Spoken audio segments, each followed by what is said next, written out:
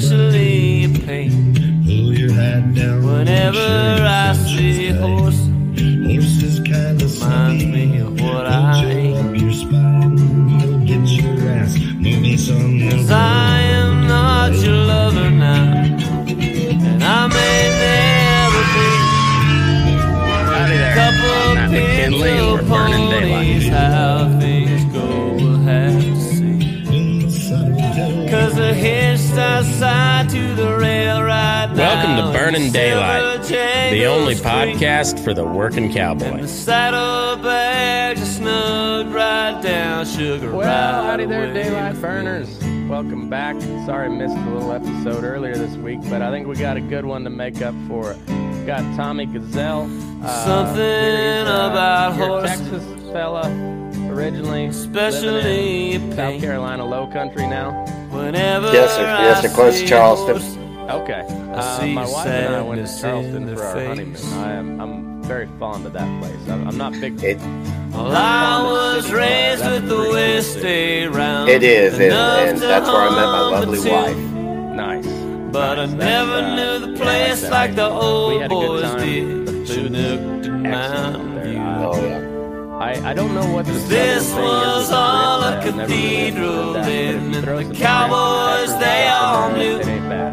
I'll leave that. You can't keep a loop Yeah, the shrimp and on grits is pretty famous paradise, around here. But Yeah. you I've never been a disappeared grits so guy, but you throw some shrimp in there, and that's pretty dang tasty. She disappeared so soon. We had to go full tourist when we were there, and went to Justine's Kitchen and had the fried chicken. And, I forget what they call the sweet tea. Something Yeah, it's about supposed to be the best horses, fried chicken around, too. especially in pain. I think it was Guy Fieri. Whenever I He was see doing it. horses, it was damn see a good. path But that neat place. Not exactly what you'd expect a horse trainer, to be located. But I guess the thing about back east, there are still people that have plenty of horses. They don't use them like we do out here.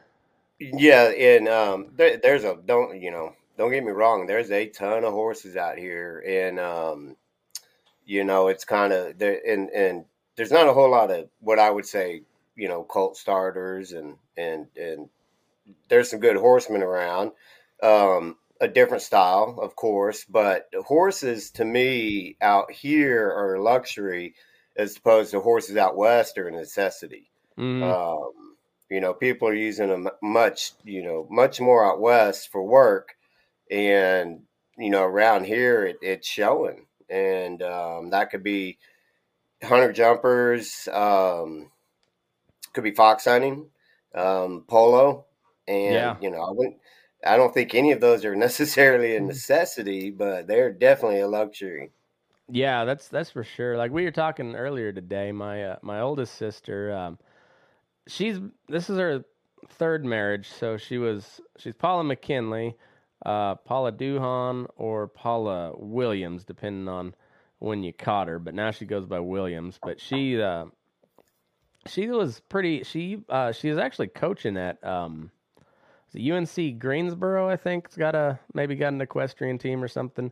They do. They do. Yeah. So she was coaching there for a little while, and then she had her own kind of barn circuit that she went, and now I think she's kind of like you got, where she's just under private contract now. But yeah, and she said the same thing. It's a different horse world back there. There's still a lot of horses, but it's a little more it's a high-end mentality, not necessarily high-end horses, but a high-end mentality.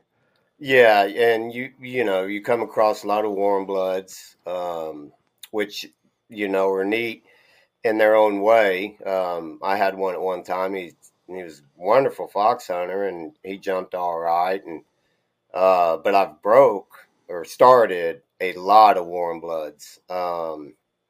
And how did those big goofy deals? How was that when one of them busts into? Well, they're almost too big to keep going. They wear themselves out pretty quick, and I can't recall. Oh, I don't think I've ever had a bad warm blood to start But the one thing is just like a well-bred quarter horse, their movement just comes naturally.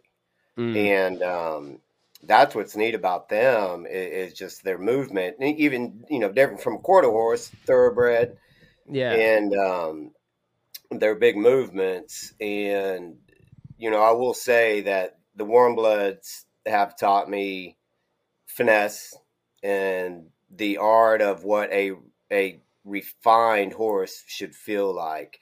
And that's just being a 30-day baby, under saddle, Mm-hmm. compared to some of these gangly thoroughbreds that it take a little bit to get through to them. The warm bloods, there's a now I don't want to insult anybody, but there's a reason they call them dumb bloods. We can Yeah, insult everybody here. It's listed a comedy podcast for a reason. So yeah, they're pretty. I don't want to say dull minded, but they're not going to put up much of a challenge, and kind of a they're pretty deadhead. easy to. They're pretty easy to convince. Let's put it Yeah, that way. there you You go. put an obstacle in front of them, they'd rather not fight you and wear themselves out, and they'll just do what you asked. That's got to be pretty handy at times, though. It is, and that's the way I approach all my horses too. No matter if it's a warm blood or quarter horse, thoroughbred. When I'm starting a young horse, is just, I think I hit on this today at some point. Is ride them like they're made, and don't ever doubt them. And I don't care if it's the first ride or the 30th ride you got on them. Just don't doubt them. And I approach, if I get on a 2-year-old for his first ride and he feels all right in the round corral, then I'm going to take him out. There's no sense in me keeping him in the round corral. Let's expose him as quick as we can. Yeah. And if I'm taking him out in the woods, and I can recall one horse I had, and his first ride I took out, well, I mean, he's a fairly good sized down tree in front of me, and I just looked at it as, hey, confidence builder.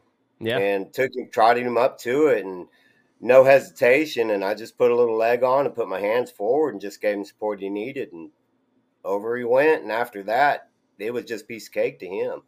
But that's just the way I kind of go after my young horses, is just treat them like they're, ride them like they're made, and don't doubt them.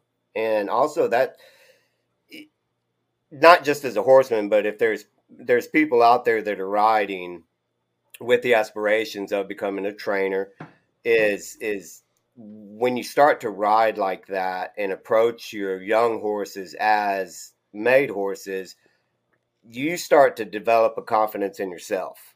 And that's, to me, the confidence in yourself is key to working with almost any horse in any discipline. You've got to have the confidence, and it's taken a while for me to realize that, and also to have that confidence in myself to where I'm comfortable with what I do, and I do all kinds of stuff. I mean, it's not just one thing, and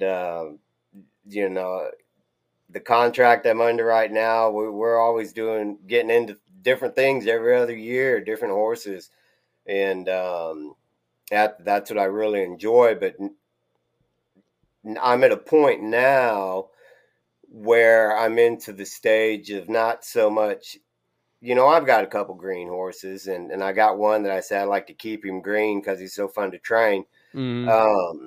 But I've got a handful of horses that are really letting me get into the part of finishing one.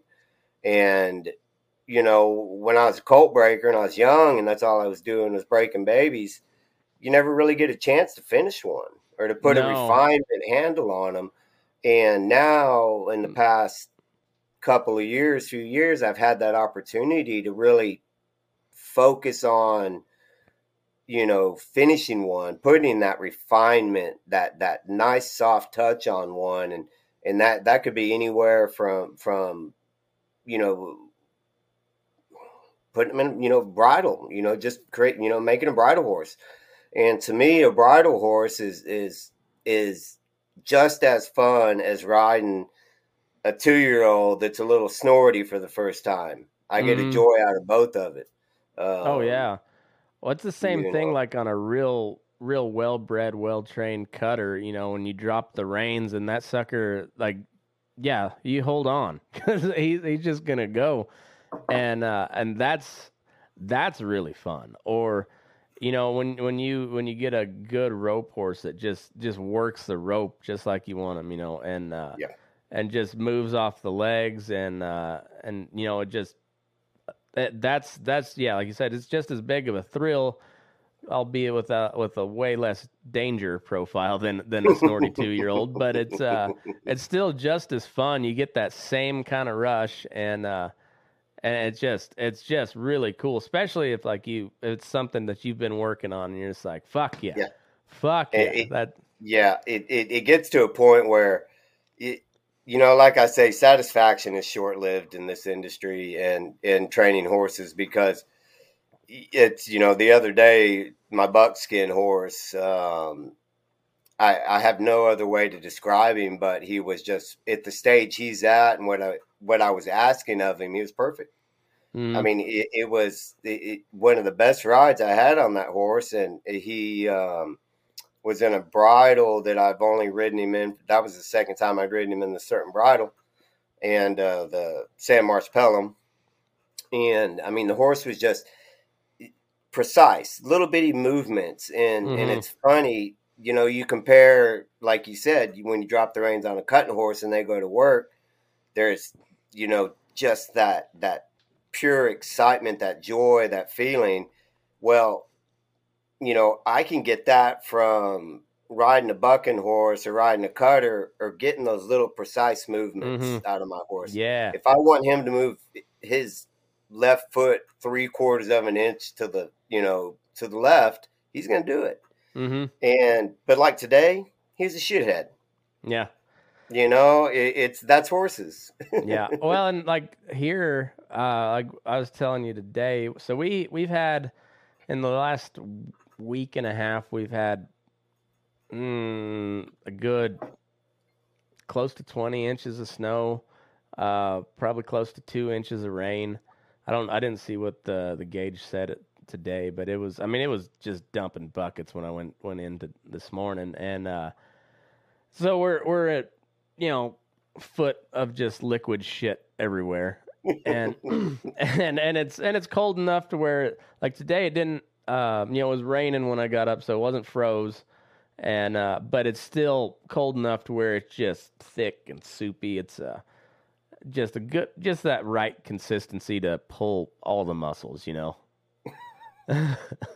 And And pull your boots off, and pull yeah. your horse's shoes off, Mm-hmm. and I tell you, I walked a heifer down the alley the other day from the chute. She was just I didn't feel like going back and getting a horse because it was just down a couple pins over from the chute. mm-hmm.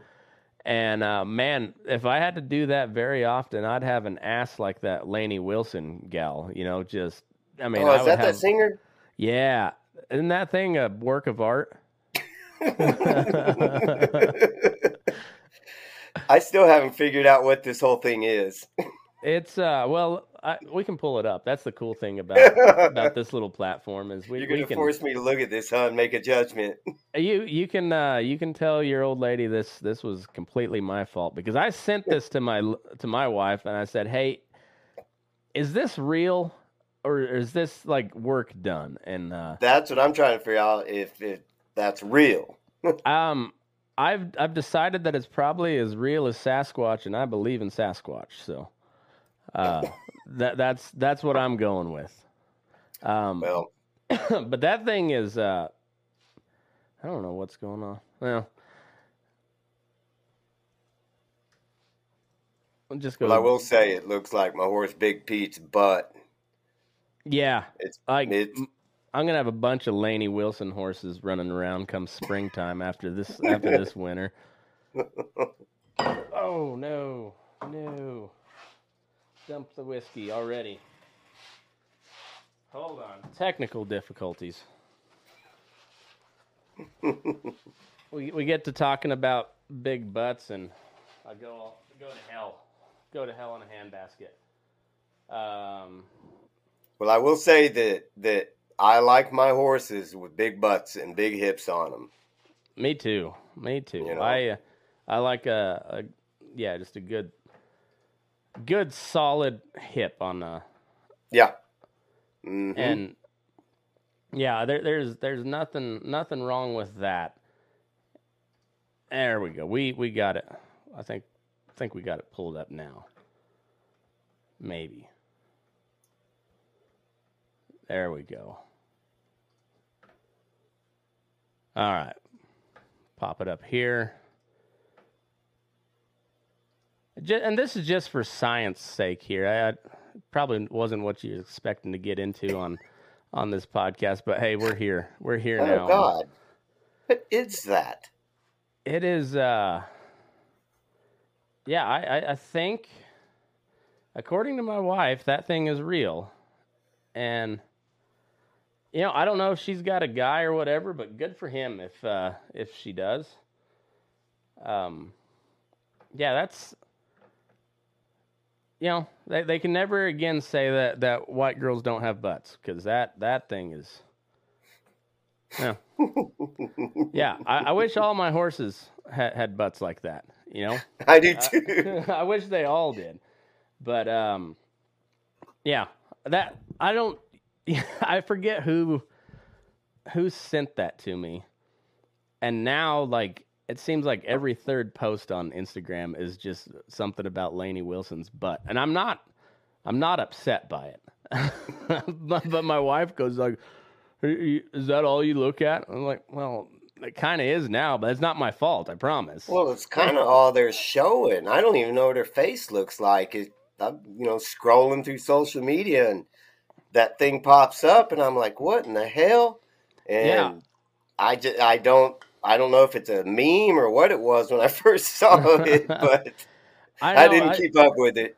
It was, I guess it was during NFR when somebody, they either shared it and I came across, or I think somebody sent it to me though.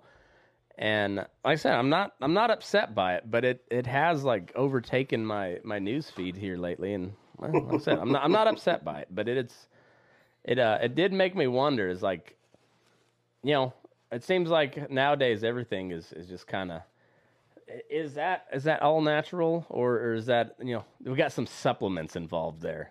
Yeah, definitely got some weight builder in there. Yeah, exactly. Yeah, probably on senior feed.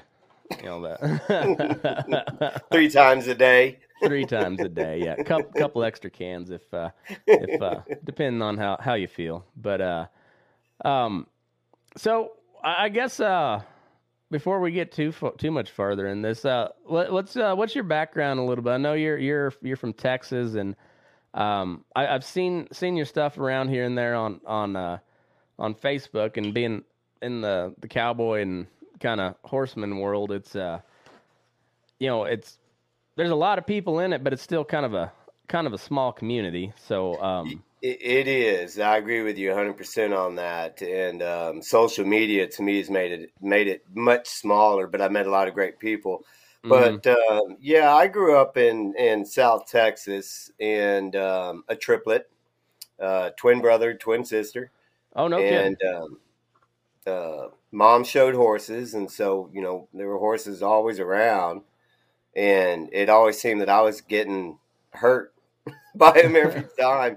Just being, mom, that's the way mom taught us is, I don't want to say she ever gave us a formal lesson. She just gave us life lessons. But this wasn't my plan. When I was a kid, I dreamed of being a professional surfer. Imagine that, because the horses were hurting me all the time. And, I think the thing that really struck a spark in me that there might be something to this is I watched, it was an old polo documentary, I believe, called the, Palo Alto Project. And, okay. And from the first minute that video came on, something went off in me, and I didn't know quite what it was. And so after high school, I mean, we started riding a little bit more and a little bit more here and there, and carrying the polo mallet with us, and didn't know what the hell we were doing. And I'm trying to hit a polo ball off a 16-2 thoroughbred, and but I didn't think anything of it leading to any type of future, and so I stuck around Texas for a little bit after high school, and did I lose you? Oh no, I'm still here. Okay. Yeah, so after high school, I stuck around and worked at stockyards and rodeoed a little bit. Well, yeah, I'll just say a little bit. I started riding saddle broncs, and then went to riding bareback horses. Or wait a minute, yeah, and then broke my arm riding bareback horses, and so I started riding bulls and did that for a while, and then had a chance to move to Wyoming and work at a ranch out there with my brother. And this ranch, they bred polo ponies. That's what they did. And so I thought, well, hell, this is cool. But I was just going up there to visit and hang out with my brother for a little bit. And what was was there a guy? There was a guy that when I was in Kansas, because I'm originally from Southeast Colorado, and I was living there in Southwest Kansas, and there was a fella. I had posted an ad. I was trying to sell my good mare, actually. That I still got her on Ranch World ads, and I forget the guy's name. Bill Mackey, maybe. And he was wanting to buy her as a polo horse, and I wonder if maybe I forget where he's from. Wyoming somewhere. Well, Bill Mackey, he goes to Wyoming, then he's also in Alabama. Yes, is where he's at, and he actually, I talked to him. I think it was in September. I talked to him a little bit, and I forgot what it was about, but I know he's buying and selling a lot of polo ponies. Yeah, he was kind of a trader, and I don't say that in a disparaging way. He was, sometimes that horse trader kind of has a negative connotation, and I don't mean to say that with him. He seemed like a pretty straight up guy. No, he seemed like he traded a lot of horses. There's people out there, and I still can't figure out this formula how they do it. That there is people out there that just sell a ton of horses, and they put little time into them, and they make good money off of them, and they're good horses. And so they, I think the name, or saying horse trader, is, yeah, like you said, it's got a kind of a derogatory meaning to it, but it doesn't have to. Right. I mean, hell, if I can make a living buying horses and putting 30 days on them and making them a good solid horse and making decent money, hell, I do it. Well, and they got to be good at some point, because otherwise your client base dries up pretty quick. Yeah. And especially in the horse world, word of mouth is a killer. Oh yeah, word of mouth is everything. Yeah, and to me, you've got to admit your mistakes and stay humble in this business. And when I was in Wyoming with my brother back, God, this is late 90s. We're going to one other part of the ranch to I think look at the brood mares, and the man we were with, he was head of the horse division at the Flying H. He just asked me, he said, "Have you ever rode broncs before?" And I said, "Well, yeah, I rodeoed." And he said, "No, I mean, talking about just, break." He didn't say breaking colts. He just said, "Can you ride a bucking horse?" And I said, "Yeah." And he said, "You want a job?" And I said, "Well, yeah, I want a job."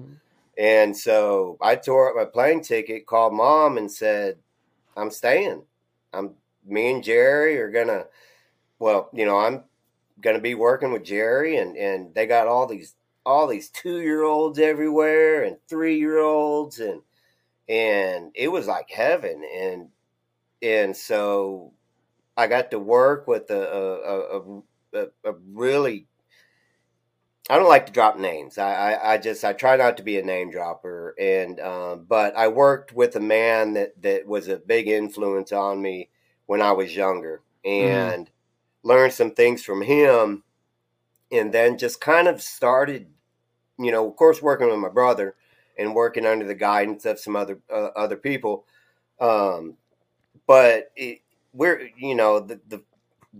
the thing at this ranch was, we're halter breaking weanlings, we're saddle breaking yearlings, we're, saddle breaking 2-year olds and riding them. And when I'm talking riding them, we're putting them on cattle, and we're riding them all day long. And we got, I think at one time we had 14, 15 of them, and it was a blast. And then as a 3-year-old or a late 2 during branding season, we're using these horses. We started from the ground up, and we're dragging calves in the branding pen. And I know it's a lot of people do that, but when I think I was 21 years old, I thought that was the coolest thing in the world. That's the best job ever. I get to ride these 2-year-olds, and if they buck, and yay, I don't mind riding a bucking horse. I like riding bucking horses, and I get to move cattle every now and then. That wasn't our main job. There was not the cattle; it was just strictly the horses. But we got to use our 2-year-olds on moving these cattle, and then by the time they're 3, I get to put them on the polo field, and that was just one of the coolest things to me. And then as a 4-year-old, you spend one more summer on them, and then they go to Florida or Tennessee or or the sale barn. That always happens. But I was kind of getting all of these different disciplines at one time at one ranch, and it was teaching me just horsemanship nonstop. And I didn't even realize it. I was so young at that time. And of course, when you're that young and you're in Bighorn, Wyoming, and you're around polo, you kind of don't think about all that stuff. You kind of think about having fun. And we did a lot of that. And I will say it took a lot of maturing from that point. I went back to Texas after a couple winters, and went back to my real job selling basically all the medicine that goes to a feedlot. I was selling and breaking colts here and there on the side at mom's place, but I couldn't stand it. I just couldn't take it anymore. And I had an opportunity to move to Aiken, South Carolina, and that's where Jerry was at the time. And there was actually a product I was selling at VA Snell's that was made right outside of Aiken. And so I did a job interview, got up here, they hired me, and so I moved up here, and of course, I knew that job wasn't going to last. and I needed to ride horses. I wanted to ride horses. And when you're in Aiken, South Carolina, that's all there is to do.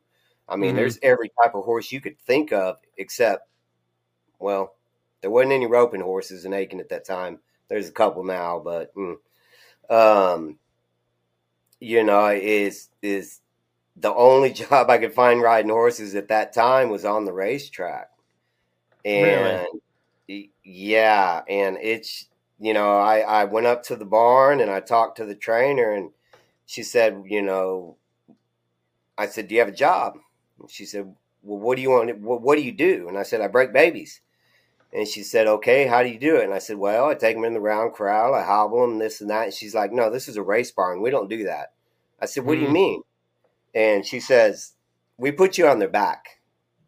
And I'm like, and then she says, we put you on the track, and then you go. And, as much as I did not, I will say that was the one thing growing up in this industry I did not like, was riding racehorses. Yeah. I just, a racehorse trainer is very specific to me. A racehorse.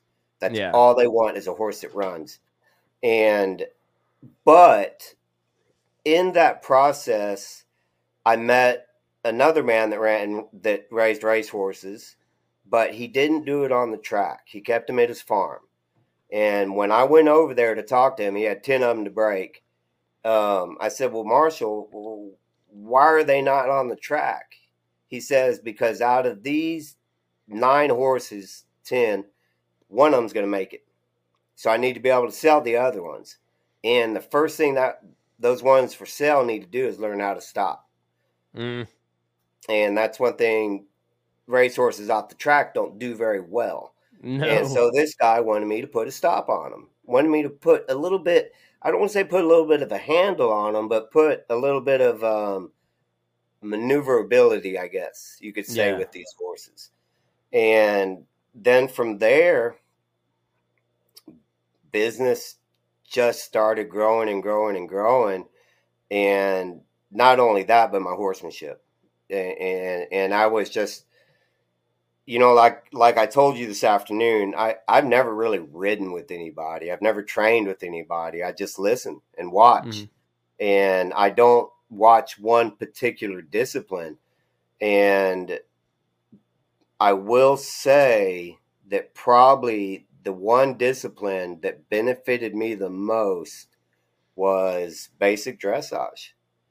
And I know there's a lot of people that probably are sick of me talking. They're probably sick of me talking about that by now. But to me, basic dressage is key to creating the movement foundation of your horse, the manipulation of the body, and it's just dressage means training in French.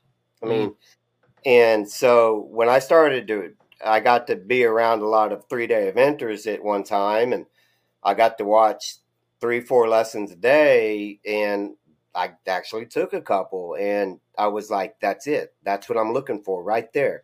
I don't have to mule rein these babies around the pasture, for 30 days. I can actually start getting them to bend their rib cage, getting them to soften, to supple within that 30 days to where it's just a little bit easier for my client to ride. But also it changed my whole perception on what I was doing. And also really opened my mind to this whole other world that, I didn't see in South Texas. You don't see 3-day eventers like this. And, you don't, I know there's dressage down there and all of that, but not like when I was around. And it was just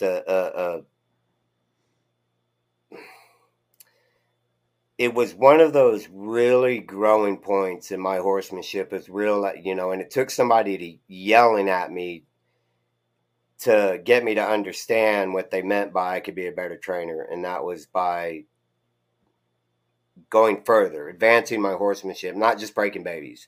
I can do so much more than just break a baby.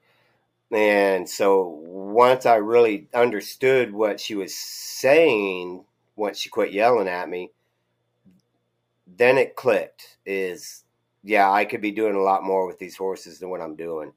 And then that also evolved my horsemanship as well. Is it got me in a state of mind is my horses can always be better.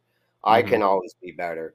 And I can take advice, I can leave advice, but I never discount somebody for their advice. Because they might have a different approach on the way they train horses. And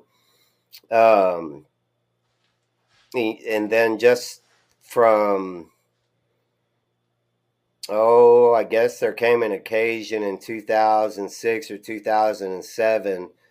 I had a man call me about starting a little Palomino horse he had bought down here in the Low Country, and I was still up in Aiken. And I called the man and I said, what do you want me to do with this horse? And he said, well, I want you to get him broke. He's pretty nasty. And I said, well, okay, I can do that, but what are your plans? And at that time, he had an idea that maybe he would make this horse a rope horse. And I said, well, okay, cool. I can get him started doing that, dragging logs and whatnot, and just putting a handle on him, good enough. And I'm still with that man today. And that's the one I'm under contract with now. And so if you count back to 2006, how many years is that? What is that, 17 years, I think? Close to 17 years I've been with this man. And he allowed me to continue. We broke Mustangs for him. That he was running a Mustang program at the time. And so when we got back to South Carolina from Wyoming, he had built a really nice facility down here in the Low Country, and I was still working for the public. I was breaking babies like mad. I mean, I had a waiting list. I couldn't tell you how long, and then I was riding his horses at the same time, and so there was kind of this. I work out of his barn. I ride his horses, but I still get to have my clients. And then from there, very interesting. It takes a complete 180. I get introduced to fox hunting. Oh, okay. And mounted fox hunting is something I would have never in a million years thought that I would have been doing. And then as that progressed, then the horses changed over. We started going into the warm bloods and the thoroughbreds, and I'm still working for the public at this time. And I decide, you know what? I'm adventurous enough. I've got a big enough imagination. I've got an idea. And so I went to him and I said, why don't we start our own, let's just call it Pack of Hounds, our own fox hunt. And he said, okay. And I blew my mind. And so I was now developing fox hunters and fox hounds, which is a lot of work. I can imagine. And not only that, I was kind of in charge of all of it. I was given an autonomy to do what I wanted, do what I needed, and get the help I needed to accomplish what we were shooting out for. And so then we that was a great opportunity to really expose horses to what I'm going to call extreme shit. Yeah, I'd say so. You're not only dealing with 32 hounds, 16 couple, screaming. You've got sometimes 15 riders, 30 riders, 60 riders riding behind you. And you got to have a horse that's got a good mind for that. Yeah, and that would they don't know whether to shit or go blind. That it's exactly it. But and the thing too is I guess I left this out is I've been riding an English saddle for quite some time. Of course, the polo saddle is not an English saddle, but basically same thing. Seat. Mm-hmm. And so ride my English saddle or riding my stock saddle, it may no difference. They're saddles. Just an English saddle, you have a little less around you, and you got to keep your leg on a little bit. You got to have a lot more balance. Yeah, a lot more balance, and that made me to me. That's really what refined my riding was riding my English saddles and jumping. And like I said, that was something when I was in Aiken and I was around these 3-day eventers and I'm watching them jump these big fences and these solid jumps, and I was like, wow, that's pretty cool. It looks like that looks dangerous. I want to do that. Yeah, see, that's where the cowboy part comes in. It's just like, oh, that looks really dumb. Let's go do it. Let's go do it at a full gallop. Yeah. And so I started going out to some of these schooling courses with some of my babies and young horses, and the people I was with, while they're training over these fences, I'm out just messing around out in jumping a log into the pond and going down banks and up banks and just doing all of this stuff that these ladies are competing at. I'm just looking at it like, this looks like fun. Mm-hmm. And so later on, let's say 5, 6, 7 years ago, I figured I better start taking this shit seriously. If I'm going to do it, there's no half-ass to it. Mm-hmm. And so I started looking for, I got a race trainer right around the corner, and I was buying horses from him. And I had all the jumps that I needed, and ones we didn't have, we had built. And I just went to jumping twice a week, all my horses, all of them. And I don't care if they were a jumping horse or not. Every one of them had to do something over a log, a ditch.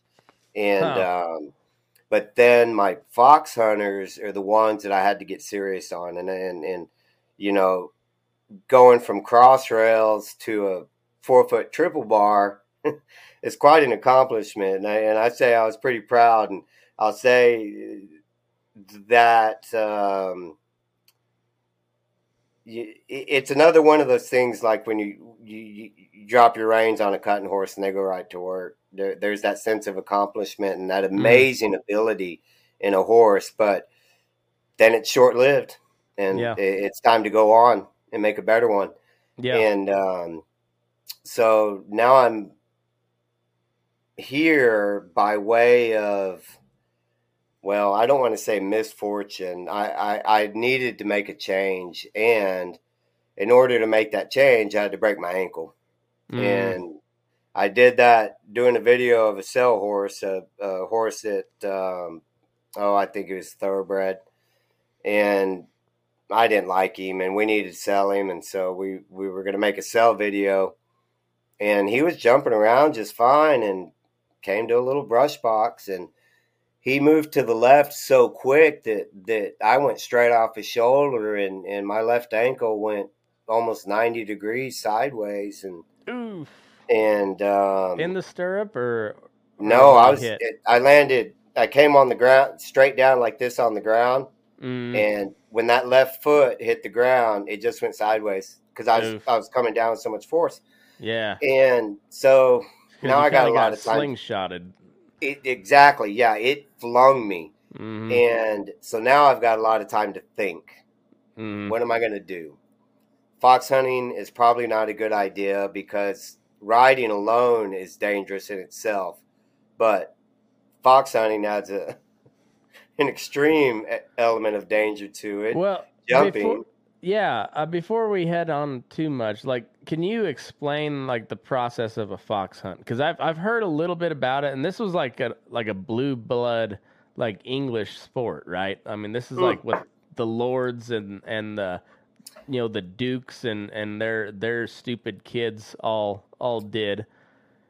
Howdy there, I'm Matt McKinley with the Burning Daylight podcast. If you ever wanted to make a podcast, well, Spotify's got a platform that lets you make one super easily. And then you can distribute it everywhere and even earn money. All in one place for free. It's called Spotify for podcasters, and here's how it works. Spotify for podcasters lets you record and edit podcasts right from the phone or computer. So no matter what your setup is like, you can start creating today. Then you can distribute your podcast to Spotify and everywhere else podcasts are heard. Video podcasts are also available on Spotify. And if you like my show, Fence Post Politics, with my buddy Aaron, that's the place to watch it because it's all video all the time. And we share videos, we comment on videos, we share news articles and funny memes. So it's pretty cool. And also, if you want to take your conversations with your fans to the next level, your question and answer and polls are the best way to get them talking. You can attach that to your podcast there, and you get valuable interactions with your fans. And with Spotify for podcasters, you can earn money in a variety of ways, including ads and podcast subscriptions. And best of all, it's totally free with no catch. And that's that is true. Supposed to do a testimonial here. But anyways, this is the podcast I use, or the podcast host that I use. I like Spotify. They're very good on just letting you do your thing with no catch to it.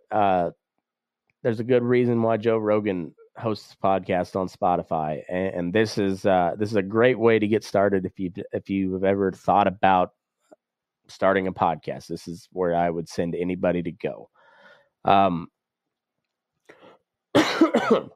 Best thing you can do is just download the Spotify for Podcasters app, or you can go to spotify.com/podcasters to get started.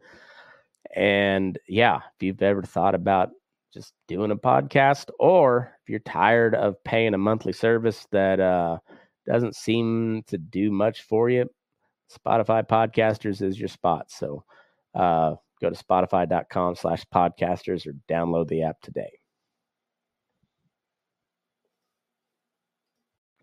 Well, it originally fox hunting was truly vermin control, but they found, and it started out that all the farmers in the countryside would get together and let their hounds out, go kill foxes because those foxes were killing their chickens, and then just as the evolution of everything, it came over to the United States, and we made it into a sport.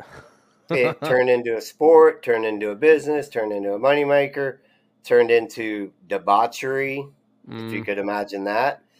But I think that comes with the horse territory is debauchery, It does. Because it takes a kind of a fucked up person to think, hey, that's a 1,000, 1,100, 1,200 pound animal, 1,500 pound animal. I bet I can ride that sucker. It just takes a little bit of depravity just to even think that, Yeah. And the way I'll describe the fox hunting is I'm gonna try to put the most positive spin I could put on it, and that's with our pack. So a typical morning for me when we're getting ready to go fox hunting was get up at 4:00 in the morning, put on all your attire. Then you put your Carhartts over it so you don't get it dirty. And go to the barn, wake the hounds up, bring the horses in, unblanket, groom, feed, go to the house, get a cup of coffee, come back, and start tacking horses.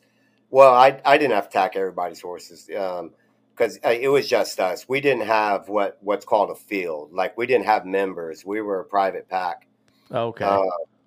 But eventually we did get into some big fields. But yeah, typical morning. And so we get the horses all ready to go. And then we collared all our hounds, GPS. And then I put my list together, what hounds are going out and what numbers. I had a tally sheet or a number sheet for each hound. So if number 16 didn't come back to the trailer, we know which hound that is. Okay. And what kind of hounds are these?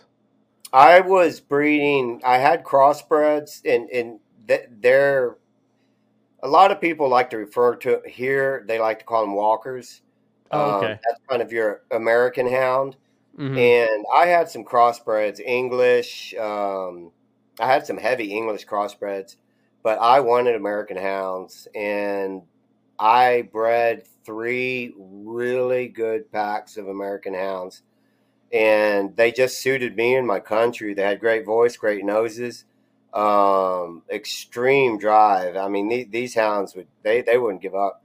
And so before we go to a fox hunt, I open up the trailer and then I open up the kennel doors, and those hounds, and I couldn't believe it that I got them to do this. From the first time I saw it to when I was doing it, I open up the kennel doors, 32 hounds run straight for that horse trailer, go inside that horse trailer, and I can shut them in. And then I load all my horses, and off we go to wherever we're going to hunt. And we get there, everybody gets saddled. I mean, not saddled, but everybody gets on.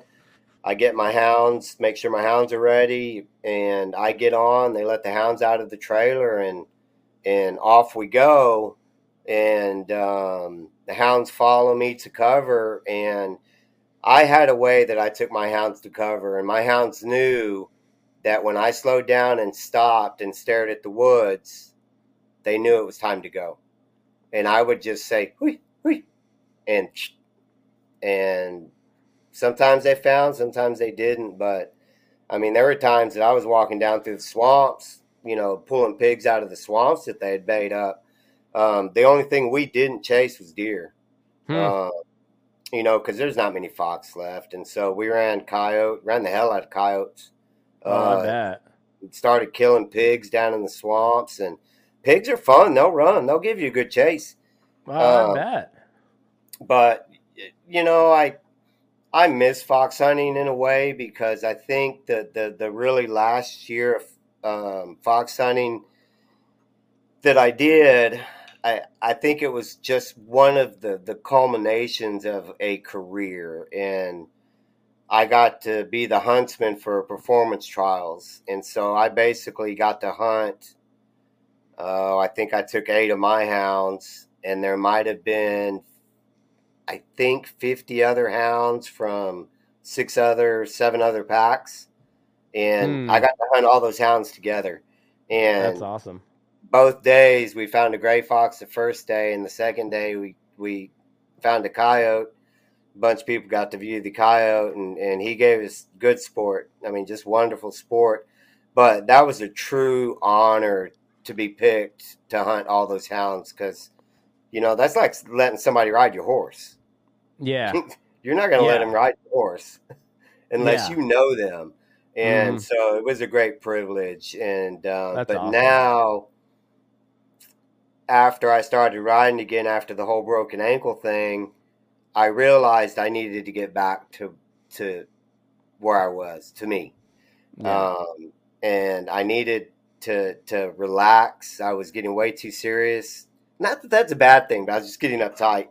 And I'm one that's always creating, looking for something new. And so I started writing a book. It's still on the shelf, not finished. But then I decided these traditional bits, were never my thing. It just never were.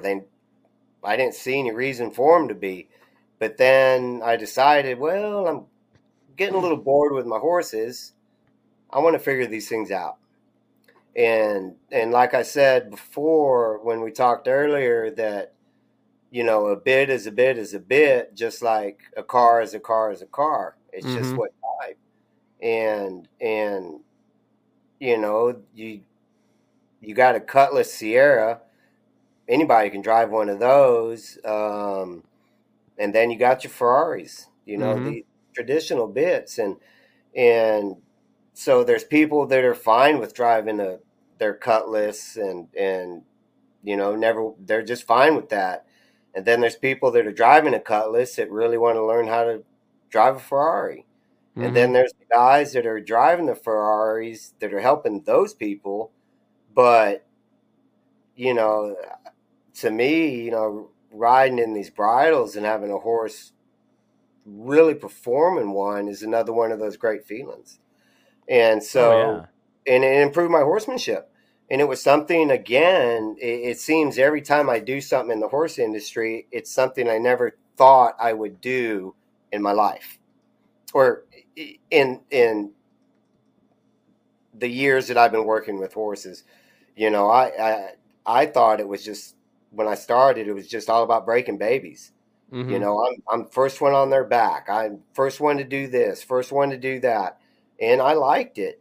And I just wasn't paying attention to all the other stuff going on around me that I could be doing. And then I just started opening my mind, looking for the opportunities to ride a Grand Prix jumper, ride like I told you about that cutting horse I rode. ride on the polo field and not necessarily be competitive, but stick in, good practice and stuff like that. These are things that I that always, every time they happen, I say, I never thought I'd be doing this. And I can honestly say right now, I never thought I'd be doing a podcast. Well, I here we thought are. people would be sick of, hearing me talk about horses, but that's what I do. Um, No, and then it's a one. I think I recorded one New Year's Day, but like this would be, I would call this like the first official podcast of 2023, and 2022 was just such, like, not so much for me personally. Like, I had a good year, but like the world got so fucking crazy in 2022 that like it seemed like my focus went from like talking to cowboys to like trying to explain all the crazy fucking shit we got going on in the world, and it's exhausting at times too. And I like just talking horses and stuff, like that. Yeah. I really like that. I know a lot of, like I'm a nerd when it comes to history and politics, like bigger nerd than most people realize. But um, I like I really just enjoy just talking cows and horses. Like there's a guy, I think I'll try to get you two on the same podcast. My buddy Matt Wilson out of Oregon. He's a spade bit buckaroo type of guy, and he's a houndsman. So like I think you guys would just hit it off. I think you guys would have some cool stories to tell each other about, either training horses or training dogs. And Yeah. and it just, like, I love hearing, like, we didn't use dogs much, where I grew up for cattle. Mm-hmm. And then we didn't have any fucking trees, so we didn't have any hounds. There was no need for any hounds over there, and so I just don't have much. Not that I don't have much use. I've never had much use for dogs. I love dogs, but like I've never had much use for working dogs. I just haven't needed them.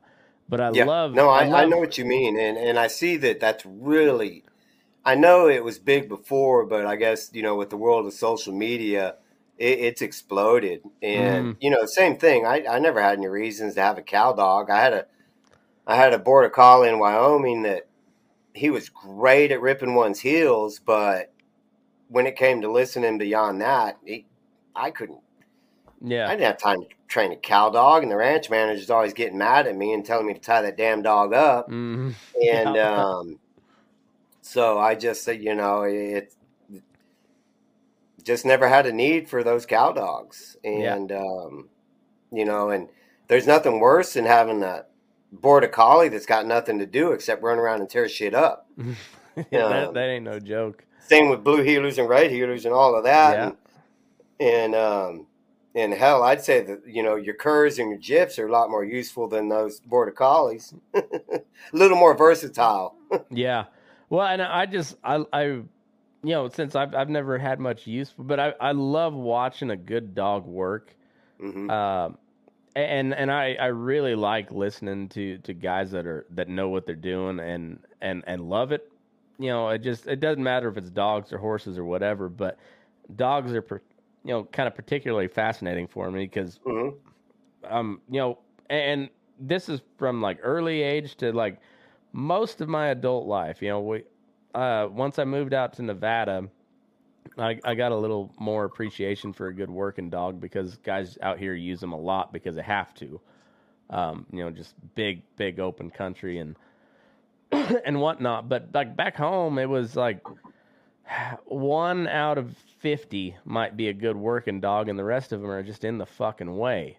They're pushing cattle over the top of you, or they're chasing them off the wrong direction or something, and it just, so more often than not, you see a guy with a dog, or you unload a dog, and you're just like, son of a bitch, it's going to be a day, ain't it? And, but then you see one that actually works and a guy that knows how to work a dog, and you're just like, holy shit, that guy and his 2 dogs did the work of like 7 guys. Yeah. And it's impressive to watch. Yeah, and what I noticed in that too is and it's the same way I worked with my hounds, the same way I work with my horses is quiet. You don't need to yell. Once they pick up on you and understand what you want from them, and you've done your work, you can let those dogs or let the hounds pretty much do what's kind of ingrained into them. And with a little bit of discipline and correction, I mean, I will admit we used rat shot to correct ours when they were running deer. We shot them with rat shot, and that was going to be the last time they ran deer. And but then I got to the point where there's no more shouting. There's, and I used a horn to bring my hounds in or to sing calls. But, I would assume that a good dogman out west, houndsman, whatever they, call them, is probably the same way. And I'm sure there's guys that love to yell at them and do. But to me, I don't want to hear that when I'm working cattle. I don't want to hear somebody screaming at their dog all the time. And I just want to watch that dog work and get the shit done. Yeah. But yeah, I could see talking with the man you were talking about, talking horses and talking dogs and the different ways that we worked with them is, if you kind of lump it all into one thing, there's probably only 3 elements to the process of training the dogs, training the horses. But in those 3 elements, you can divide them up 100 different ways. Oh yeah. And then you got 300 elements. But it's understanding all those intricacies within. I'm just using 3 as a number. It's understanding all the intricacies in those 3 elements. Well, and it's kind of the same way, even like the different styles of cowboying too. You've got like the buckaroo, the puncher, and then you kind of got the east, east of the Mississippi guys. I guess they're more like cow catchers or something. But there's a lot of overlap between all 3, but also you can break each one of those down because you got like the California like vaquero types. As opposed to like the Oregon or Nevada or Idaho buckaroo versus like the Arizona and the New Mexico puncher is a lot different than the Texas puncher. They're kind of the same equipment through those, but it's still a lot different country where, you're seeing a lot of boar hide stuff in New Mexico and Arizona, and West Texas as well. As opposed, and you get into like Central Texas and whatnot, and it's a whole different. You're still punchers, but it's still, it just.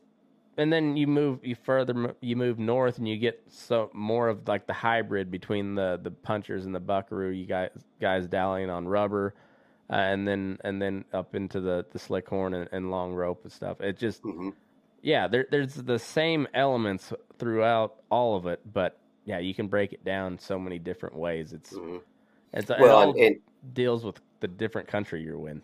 Yeah, and the country and what you're doing, and of course weather's always a factor in all of that.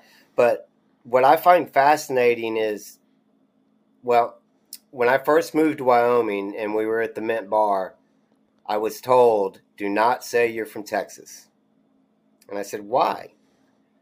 And they said, "Well, Wyomings don't like Texans, different cowboys."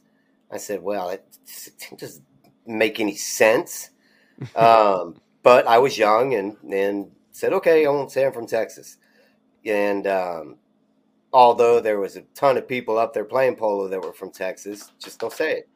But now what's really fun is taking all those elements and understanding the differences. Like, I want to hear the opinion of a true vaquero. I want to hear the opinion of a cow catcher. I want to hear the opinion of a buckaroo, a Californio. I want to hear the opinions of all these guys, because I can take from each of them and apply it to methods that I use. And to me, that is working on being the best horseman you can be. And, I'm not a cowboy. I yeah, it's fun roping and, chasing cattle, but it's the horses. I'm all about the horses. And, to me, you can't chase a cow if you don't have a good horse. Now, you can run past a cow with a bad horse, or Oh you yeah. can rope him, and that son of a bitch is going to run off, attached to a cow if you're tied on. Um, but if you got a good horse, you got a good horse, and you get your job done, and or just enjoy your horse. And to me, that's probably one of the most important things is for I don't care what you do with your horse, but enjoy it. Yeah. And just, if you're a trail rider, enjoy riding on the trails, which I can't stand. It's one of the most boring things in the world for me. My dad's the same. Like he loves to just go ride, and and I'm fine with. I used to love it, but now like I make my living a horseback. The last thing I want to do on my day off is just go ride, because like if I'm not riding to do some sort of purpose anymore, like I just soon not. yeah, You I know? under, yeah, I understand exactly what you're talking about. And I've tried it. I've tried to go on trail rides, but I end up finding myself schooling my horse. Yeah, so I'd rather just pick up another colt. Yeah, You know? and that's it. Or I'll veer off from the group because I see something I need to cross or jump or challenge my horse. And it's the another one of my philosophies is every time you put a foot in the stirrup, you are training your horse. And that I learned, I forgot who I think it was an Olympic rider that had mentioned that before. And it's something that stuck with me for a very, very long time. Is the minute you put a foot in the stirrup, you are training that horse, no matter what you're doing. If you're standing still out in the pasture giving a lesson, sitting on your horse has to stand still or move in a circle so you can keep track of your student. Um, and so enjoying your horse is being a better, not necessarily a horseman. A lot of people just have one horse. And so get to know that one horse the best you can. Me, I get bored with one horse. I want different horses all the time because they're different, and I can Every always, single one of them. yeah. And the horses I have in training right now, each one of them has 4 to 5 different bridles that I use on them, depending on what I'm doing that day. What I have planned out is the bridle that I choose. And if I feel that my horse needs a little more strength building, I'll put him in a lifter bit. If I feel that one needs to be stopping a little more precise, put him in a spade or put him in the Barcanio, and get them to start being a little more precise, but also let you find the holes in them too. Because if your horse ain't performing in the bit you put in its mouth, then you need to go do your homework. Yeah, Take a you step gotta. back. Yeah, exactly. Mm-hmm. And like this time of year, I've got it's a long shank floating spade with a couple rings on the spoon there. That's kind of my go-to bit for just about all my horses this year, because Mm-hmm. it's short sunlight, and it's cold, and they're kind of cooped up. We don't not much going outside, and they're little chargy, little headstrong, and they kind of want to fight the bit a little bit. So I put a little extra shank on it, and then Mm-hmm. they got those rollers, and it keeps them just occupied enough to where they're not quite as just pushing. Yep. And you got the leverage there, and Mm-hmm. and to really keep them in check. And And you can I've still keep a light hand with that extra leverage. yes, sir. Yes, sir. You can, and subtle movements too. And that's what Mm-hmm. I enjoy is riding a horse and having someone say, "I didn't see you make any moves on that horse. How'd you get him to go right, left, back up, and all of that?" And that's when I know that my horse is becoming a horse, a bridle horse. But that's also the way I think riding should be. It should look motionless. That horse should look independent of its rider, or that, not to get sound confusing, or the horse becomes the extension of the person riding them. Mm-hmm. And it's something that I preach to my students all the time, is that horse needs to be an extension of your lower body. Mm-hmm. So when you're riding, pretend you're walking. And this kind of goes back to riding them like they're made, but and let that horse carry itself, a green horse, or a horse that you're really starting to get into the bridle. Let them carry themselves, even if it's for a split second that horse carries themselves. That second's going to add up to a minute. That minute's going to add up to an hour. And you know where I'm going with that. Then it starts to just become them. Mm-hmm. And so even with my maid horse, I don't want to call them maid, but even with my horses that are much further along than some of my other ones, I still work on their self-carriage. I still work on that refinement and the finesse. To me, to finesse a horse is one of the prettiest things that a rider can do. And that might not sound very manly, but it's almost like watching, and I wish I could think of the name and it just escaped me, but those Spaniards that ride those big like the Frisians and whatnot, and they dance around the poles. That is just some of the most beautiful horsemanship that I've ever seen. The way that those horses move, and those riders, you don't see a muscle move, but you know that their muscles are moving 100 times a second to keep that horse in their carriage. And that's what I'm always like. I'm going to go back to tell my students, don't ever quit riding your horse.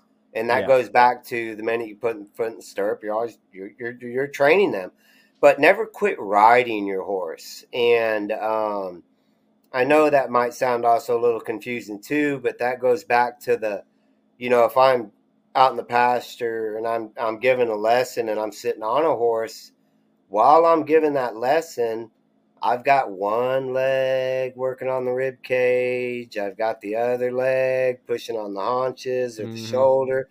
I'm always doing something. And my legs are constantly flexing. And my core, my fingers, it's all these little tiny subtle movements that make one big, beautiful movement. Or can make a nice, soft, subtle movement. And to me, it's not just here. I know we like to use the term it's in the hands, but to me it's in the body. I think so too. And on that same level, like kind of like going back to like the dressage, where like they're so aware of where their feet are all the time. And that's what I love about a feedlot, is because they have to be aware of their feet all the time. You're opening and closing gates all the time. You're sorting in the alley, and some, like, the really high-bred cutting horses don't work out so well in the feedlot a lot of times because they're just too hot. They just want to cut, and that's fine. It's a lot of fun. I really like just going in, pulling one out, and then just letting them go to work as you're pushing them to the gate. But there's times in the alley where you just need them to step over a half step and let one by, so then you immediately swing the ass end around and let four by. You know, because you got one that's holding up the bunch, and you've got about 5-10 that can come by, but it's just this one, and so you just go a quick in, and then you can go then you just, and it's just a little precise movement on your horse will do the trick. But if your horse ain't working, you've got to figure out how to communicate that to them. Mm-hmm. And you have to make them aware of their feet. And yeah, and so like whether it's you got your gaits that come together in a V, and you open one, close it, and then you shift them around, and you try not to kick. Just little subtle movement with your leg will do the trick. If you're listening to them and they're listening to you, it's pretty cool, especially on a young horse. And then yeah, I think a lot of guys get in trouble on young horses is like, and I know some guys are making big circles so they don't have a choice, but when you have a choice, like, quit on a good note, go get a different horse. Mm-hmm. That sometimes that does more good for them than any other training. Just like, hey, we learned something today. Let's call that good. Yeah, and that's like that ride I had on the buckskin the other day. I was like, I just want to keep riding you. I just want to keep riding you, but I know your limits, and I don't want to push you. Because you were absolutely perfect today for where you were at in your training. And, it's those times, I was working Big Pete the other day, and I just was having such a nice school on him. I wanted to keep riding him, but I'd been on him an hour, and I was like, you've done everything I've asked. You've done more. So you know what? We'll take you back to the barn. And I dropped the reins on their neck, and they know the way home. Yep. And, I've got a happy horse at the end of the day. Yeah. Well, and that's good. I mean, like, you do kind of have to treat them like people. And then, that's where you don't want to treat them too much like people, because then you get into that horsey person world and the horse Karens, as we call them around here. But not the horse Karens. Oh, man. And you're just like... There's a point where, like, you have to kind of treat them like people, especially if you're making a living on them. Like, you have to treat them like you're like any other. You kind of have to treat them like your best pickup that also breathes and shits and pisses and and gets sick from time to time and pulls muscles. Like you have to treat them like a high dollar piece of equipment, because they kind of are. They just also happen to have a heartbeat and a brain. Yeah. And so, like, when you have a real good horse, sometimes you gotta, like, maybe give him a couple days off, because you got a couple real heavy days of work coming up, and you need your best mount. So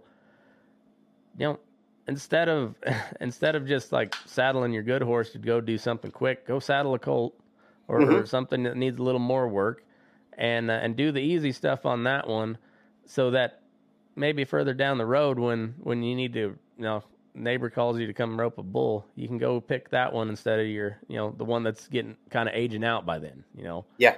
And you've put some time on the young horse. And, I know a lot of people, their school of thought on days off on horses is get on their back, give them a day off. Well, but I think, it goes back to the breaking babies and turning them out for the winter. And they always come back in the spring as if they learned something out in the pasture by themselves. And I'm a true believer that time off for a horse is good. And I know there's the old, school of thought that time off, a horse learns with time off. I don't know how they're going to learn, but I just think it's a maturity thing. It allows that horse to grow and mature into themselves a little bit, because a horse has to develop a lot. I mean, not just the brain, but, joints, legs, knees, conformation, basically. They've got to develop all of that. And the more they come into their conformation, and I think a good conformation, the better they feel when they go out, when they're ridden correctly. They're not hurting. I don't know. It's hard not to humanize a horse sometimes, but sometimes you just have to in order to get a point across. And there will be a lot of times that I will put a human emotion onto a horse, because it helps me kind of think a little bit until I figure it out. And I think one of the biggest things that I will always, and this might not just be a human or human thought, but is compromising with a horse. Mm-hmm. I think there comes a point where the horse just isn't going to do what you're asking it to do because either it can't or fighting him is not doing any good. So you find a way to make a compromise with that horse. And there's a million different ways, different scenarios, anything like that you can come up with. But if I'm trying to get my horse into water, and my idea is to get all four legs in the water belly deep, and he will not do it. If he puts a toe in that water, we made a compromise. I'm happy with it. Because tomorrow he's going to put 2 toes in that water. Mm-hmm. And if I'm lucky, he's just going to go in. But I didn't fight him. It's setting realistic expectations too. Yes. Yep, and exactly. Then, that's what you know far better than I do riding horses for the public. The realistic expectations are few and far between. Like everybody thinks they've got the next secretariat or the next name any of the cutting horses, name any of the roping horses. Everybody thinks they've got the next one. Mm-hmm. They got the next Doc Bar just sitting there that they rescued from a kill pen. He's 15 years old. Cat. Yeah. Yeah, that's that. I was drawing a blank on the cat. I knew, highbrow cat. That was who I was searching for. But metallic cat. Yeah. But everybody thinks they got the next one of them, and most of the time they don't. They just got a horse. Yeah. They've got a horse, and usually one that's it's not too late to do anything for them. But for those people, they don't got enough money for me to make them what they want them to be. Yeah, and there's and that's like I was saying earlier in our conversation this afternoon, is that's why I liked working with trainers. You put 30 days on one, and they're happy as long as they're going forward, stopping, turning, not bucking. That trainer can finish them out. But then you get your horse Karens or your backyarders, and they got some common great ass quarter horse that is like, he looks like 3 horses put into one, and they think it's a great horse, but it's their horse. And 9 times out of 10, that turns out to be a good horse for them. And I've had some really bred out the wazoo horses come through. They were absolute pukes. I mean, just pukes. And then I've had some of the most common, I mean, I don't care if thoroughbred, quarter horse, warm blood, just common as hell, turn out to just be lovely animals. And I can recall one that came in, and I didn't think much of him. He was like 14 hands and just kind of common. And I think 5 weeks on him, 3 weeks, I was roping other horses off of him. And this is I just saddle broke him. And so I was working other horses off of him. And then I decided, well, you know what? I'm going to go stick and ball a little bit. They just picked up the hay and the fields are flat. Let's go chase the ball around a little bit. And this horse was phenomenal for me. Just going out there and letting me hit, neck shots, near side, off side, both front, back, tail shot, belly shot. Horse didn't care. And he would rate himself just beautiful. If I was coming to a short ball and I needed to check him a little bit, he was like that. And just the most common thing. And the lady, when she came and got him, he had like a 12-hour trip to get home because of some, I don't know what was going on. and he was perfect. She had to unload him on the highway, and he was great. And but I will say he lived a full life. He passed away a couple months ago, and but just because a horse is bred, if their papers are a mile long, doesn't mean they're going to be a good horse. No, no. I mean, well, Because I always used to use the example of Paris Hilton. Like, can you name one thing that gal was good for? Like what she contributed to society actually? Like, I can't think of much. Not a damn thing. But her granddad was a hotel tycoon, billionaire. Yeah. Yep. I mean, she got the same bloodline. She won Well, more of the the shit. Kardashians, same thing. They at least make money. Paris Hilton, like she didn't even make a good porn. You know? With her big feet. Laziest blowjob ever.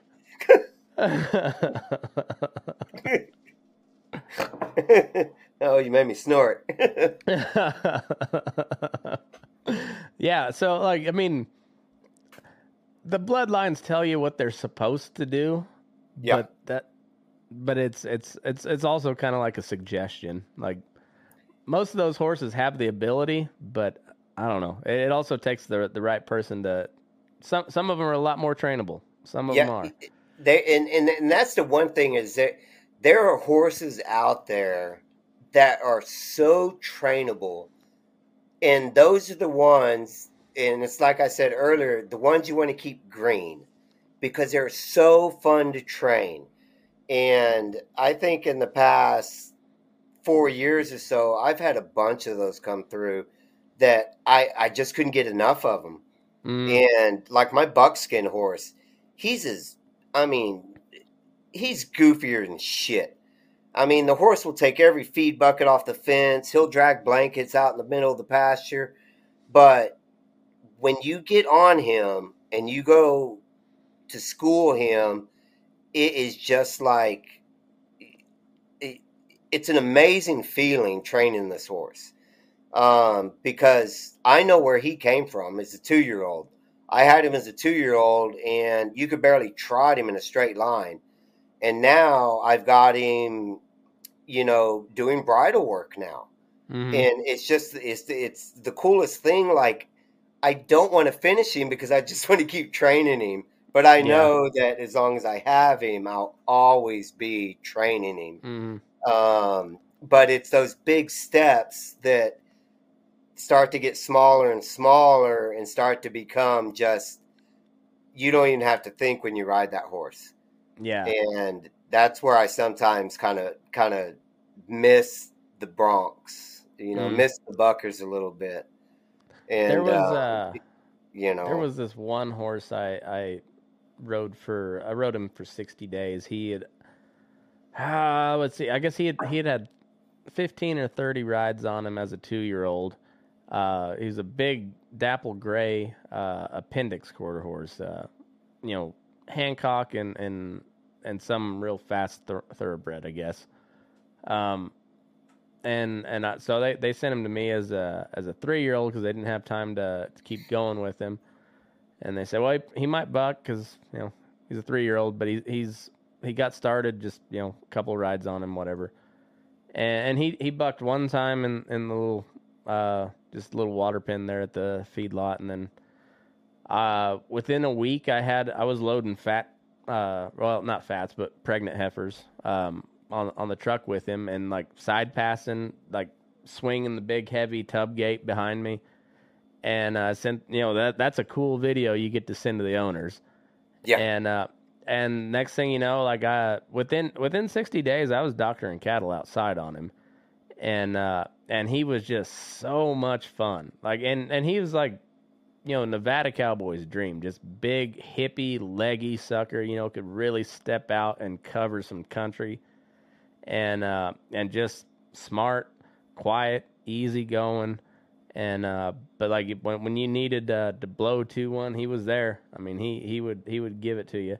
And then just work a rope. I mean, just the kind you like. And then 60 days came real fast, you know.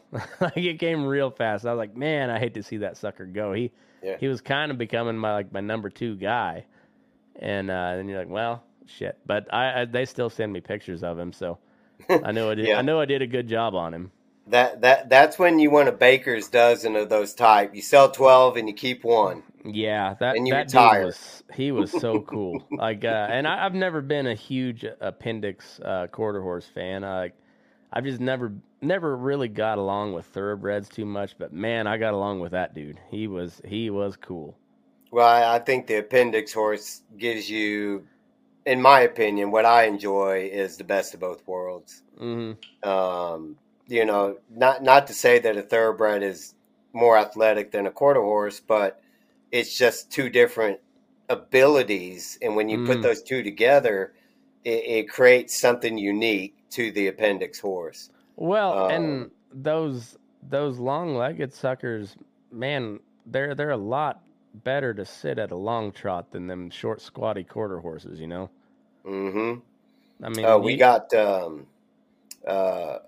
it was a number of years ago. We got two appendix horses from mom, and we brought them up here, and one of them was just, we called him Gentle Ben because he was just gentle. He was just this big, gentle horse named Ben.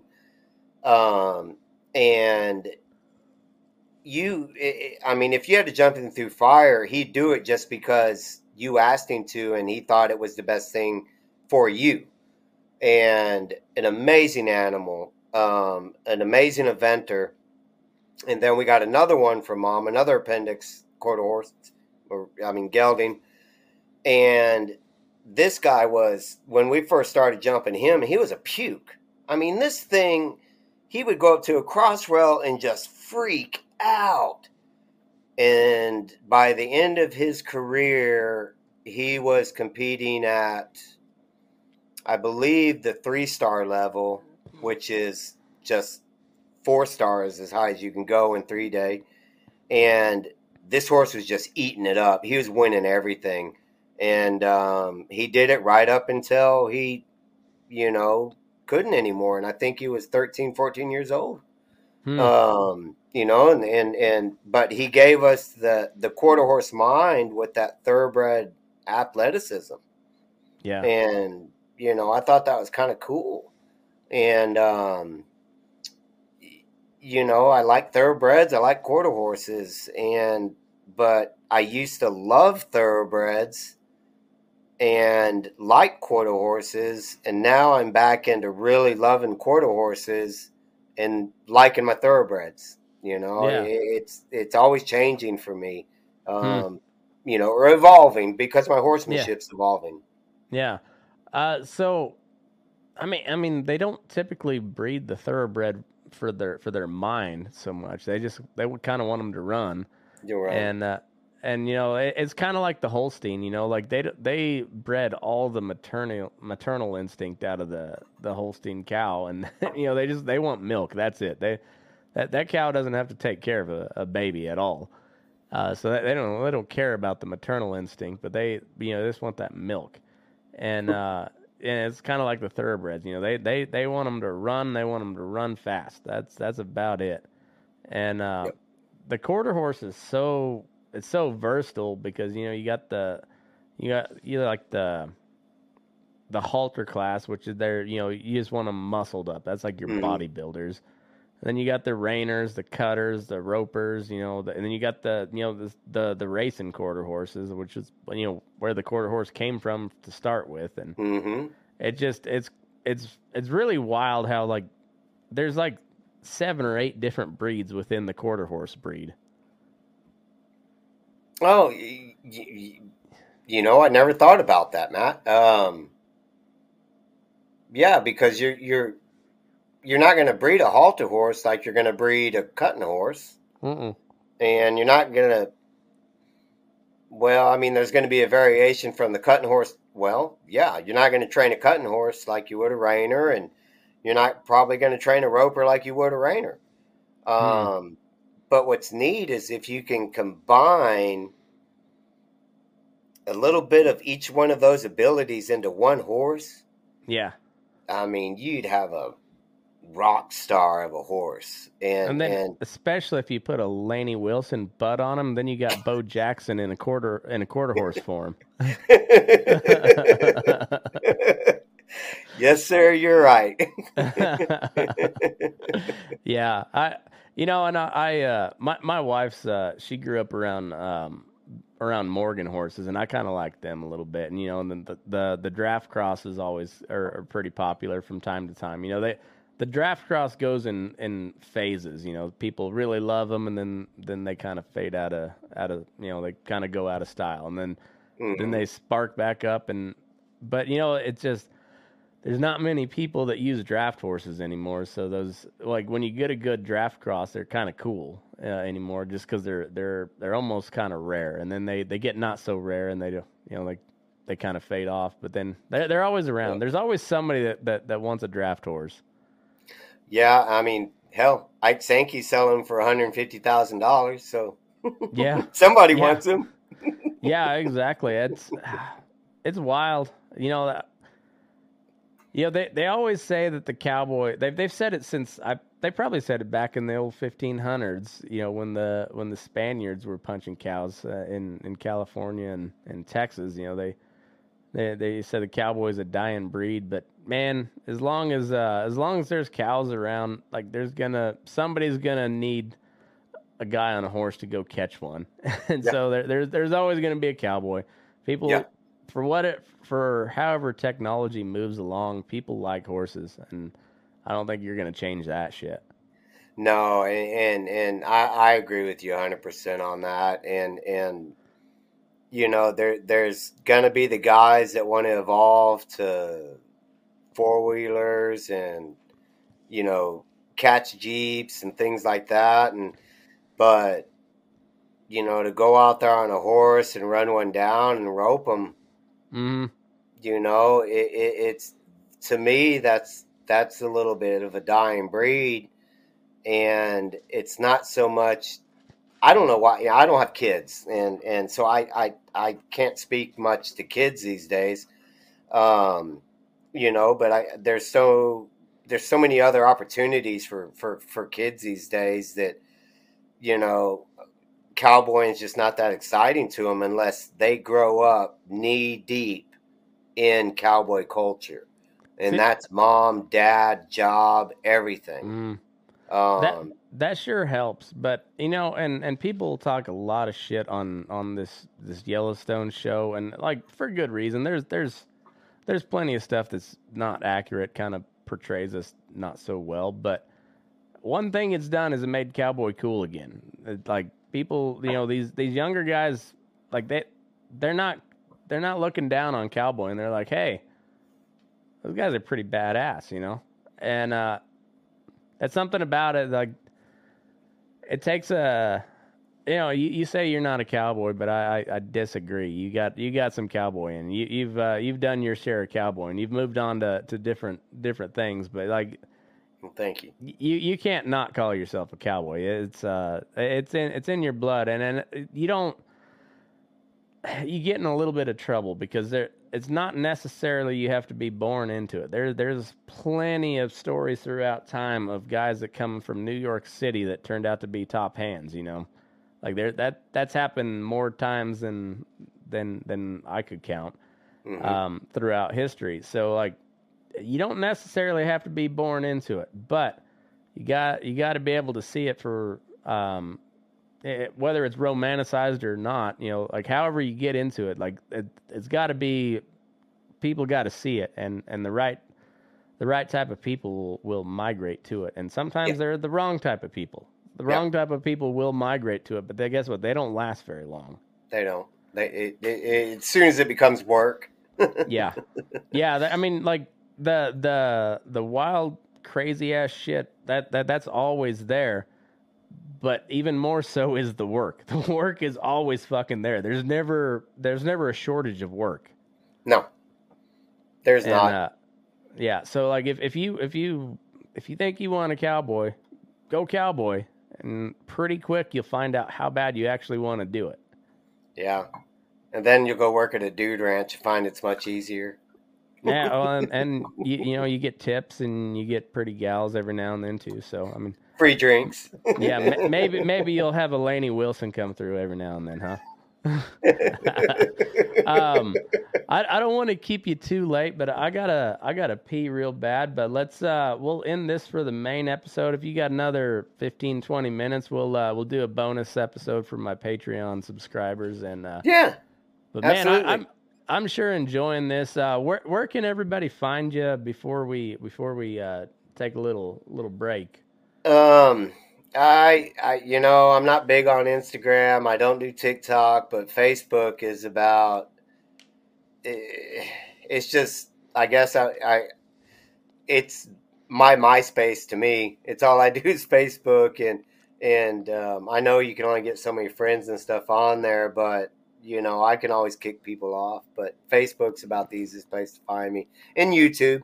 I've got some stuff on YouTube. Nice. Just Tommy Gesell. Yeah, you punch in Tommy Gesell, and I'll come up, and then some guy that does karate. Hell yeah, there you go. Well, can you kick that guy's ass or what? I doubt it. Maybe we should get him on here, and we'll set up a fight. We can do that. Well, Tommy, this has been a hell of a lot of fun. We'll everybody who's a Patreon subscriber, we'll be back for we'll talk some Rex when we come back. But okay. Yeah, and everybody else, you should go sign up on Patreon. Patreon.com/burningdaylight. But man, Tommy Gesell, it's been a fun conversation. We're gonna have to do this again. Absolutely. Yes, sir. All right. Well, thanks everybody for tuning in, and move your ass. We're burning daylight. Something about horses, especially paint.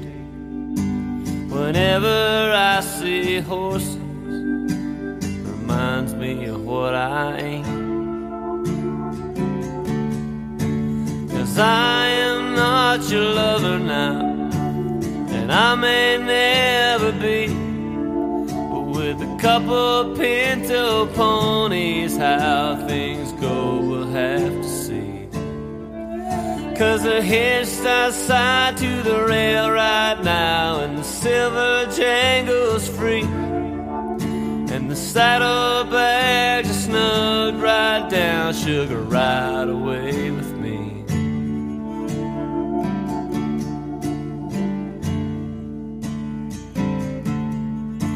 Something about horses, especially paint.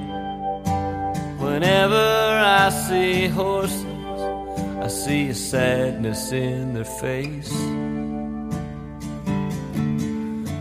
Well, I was raised with the waist around, enough to hum a tune, but I never knew the place like the old boys did, Chinook and Mountain View. 'Cause this was all a cathedral then, and the cowboys, they all knew that you can't keep a loop on paradise, but she disappeared so soon. She disappeared so soon.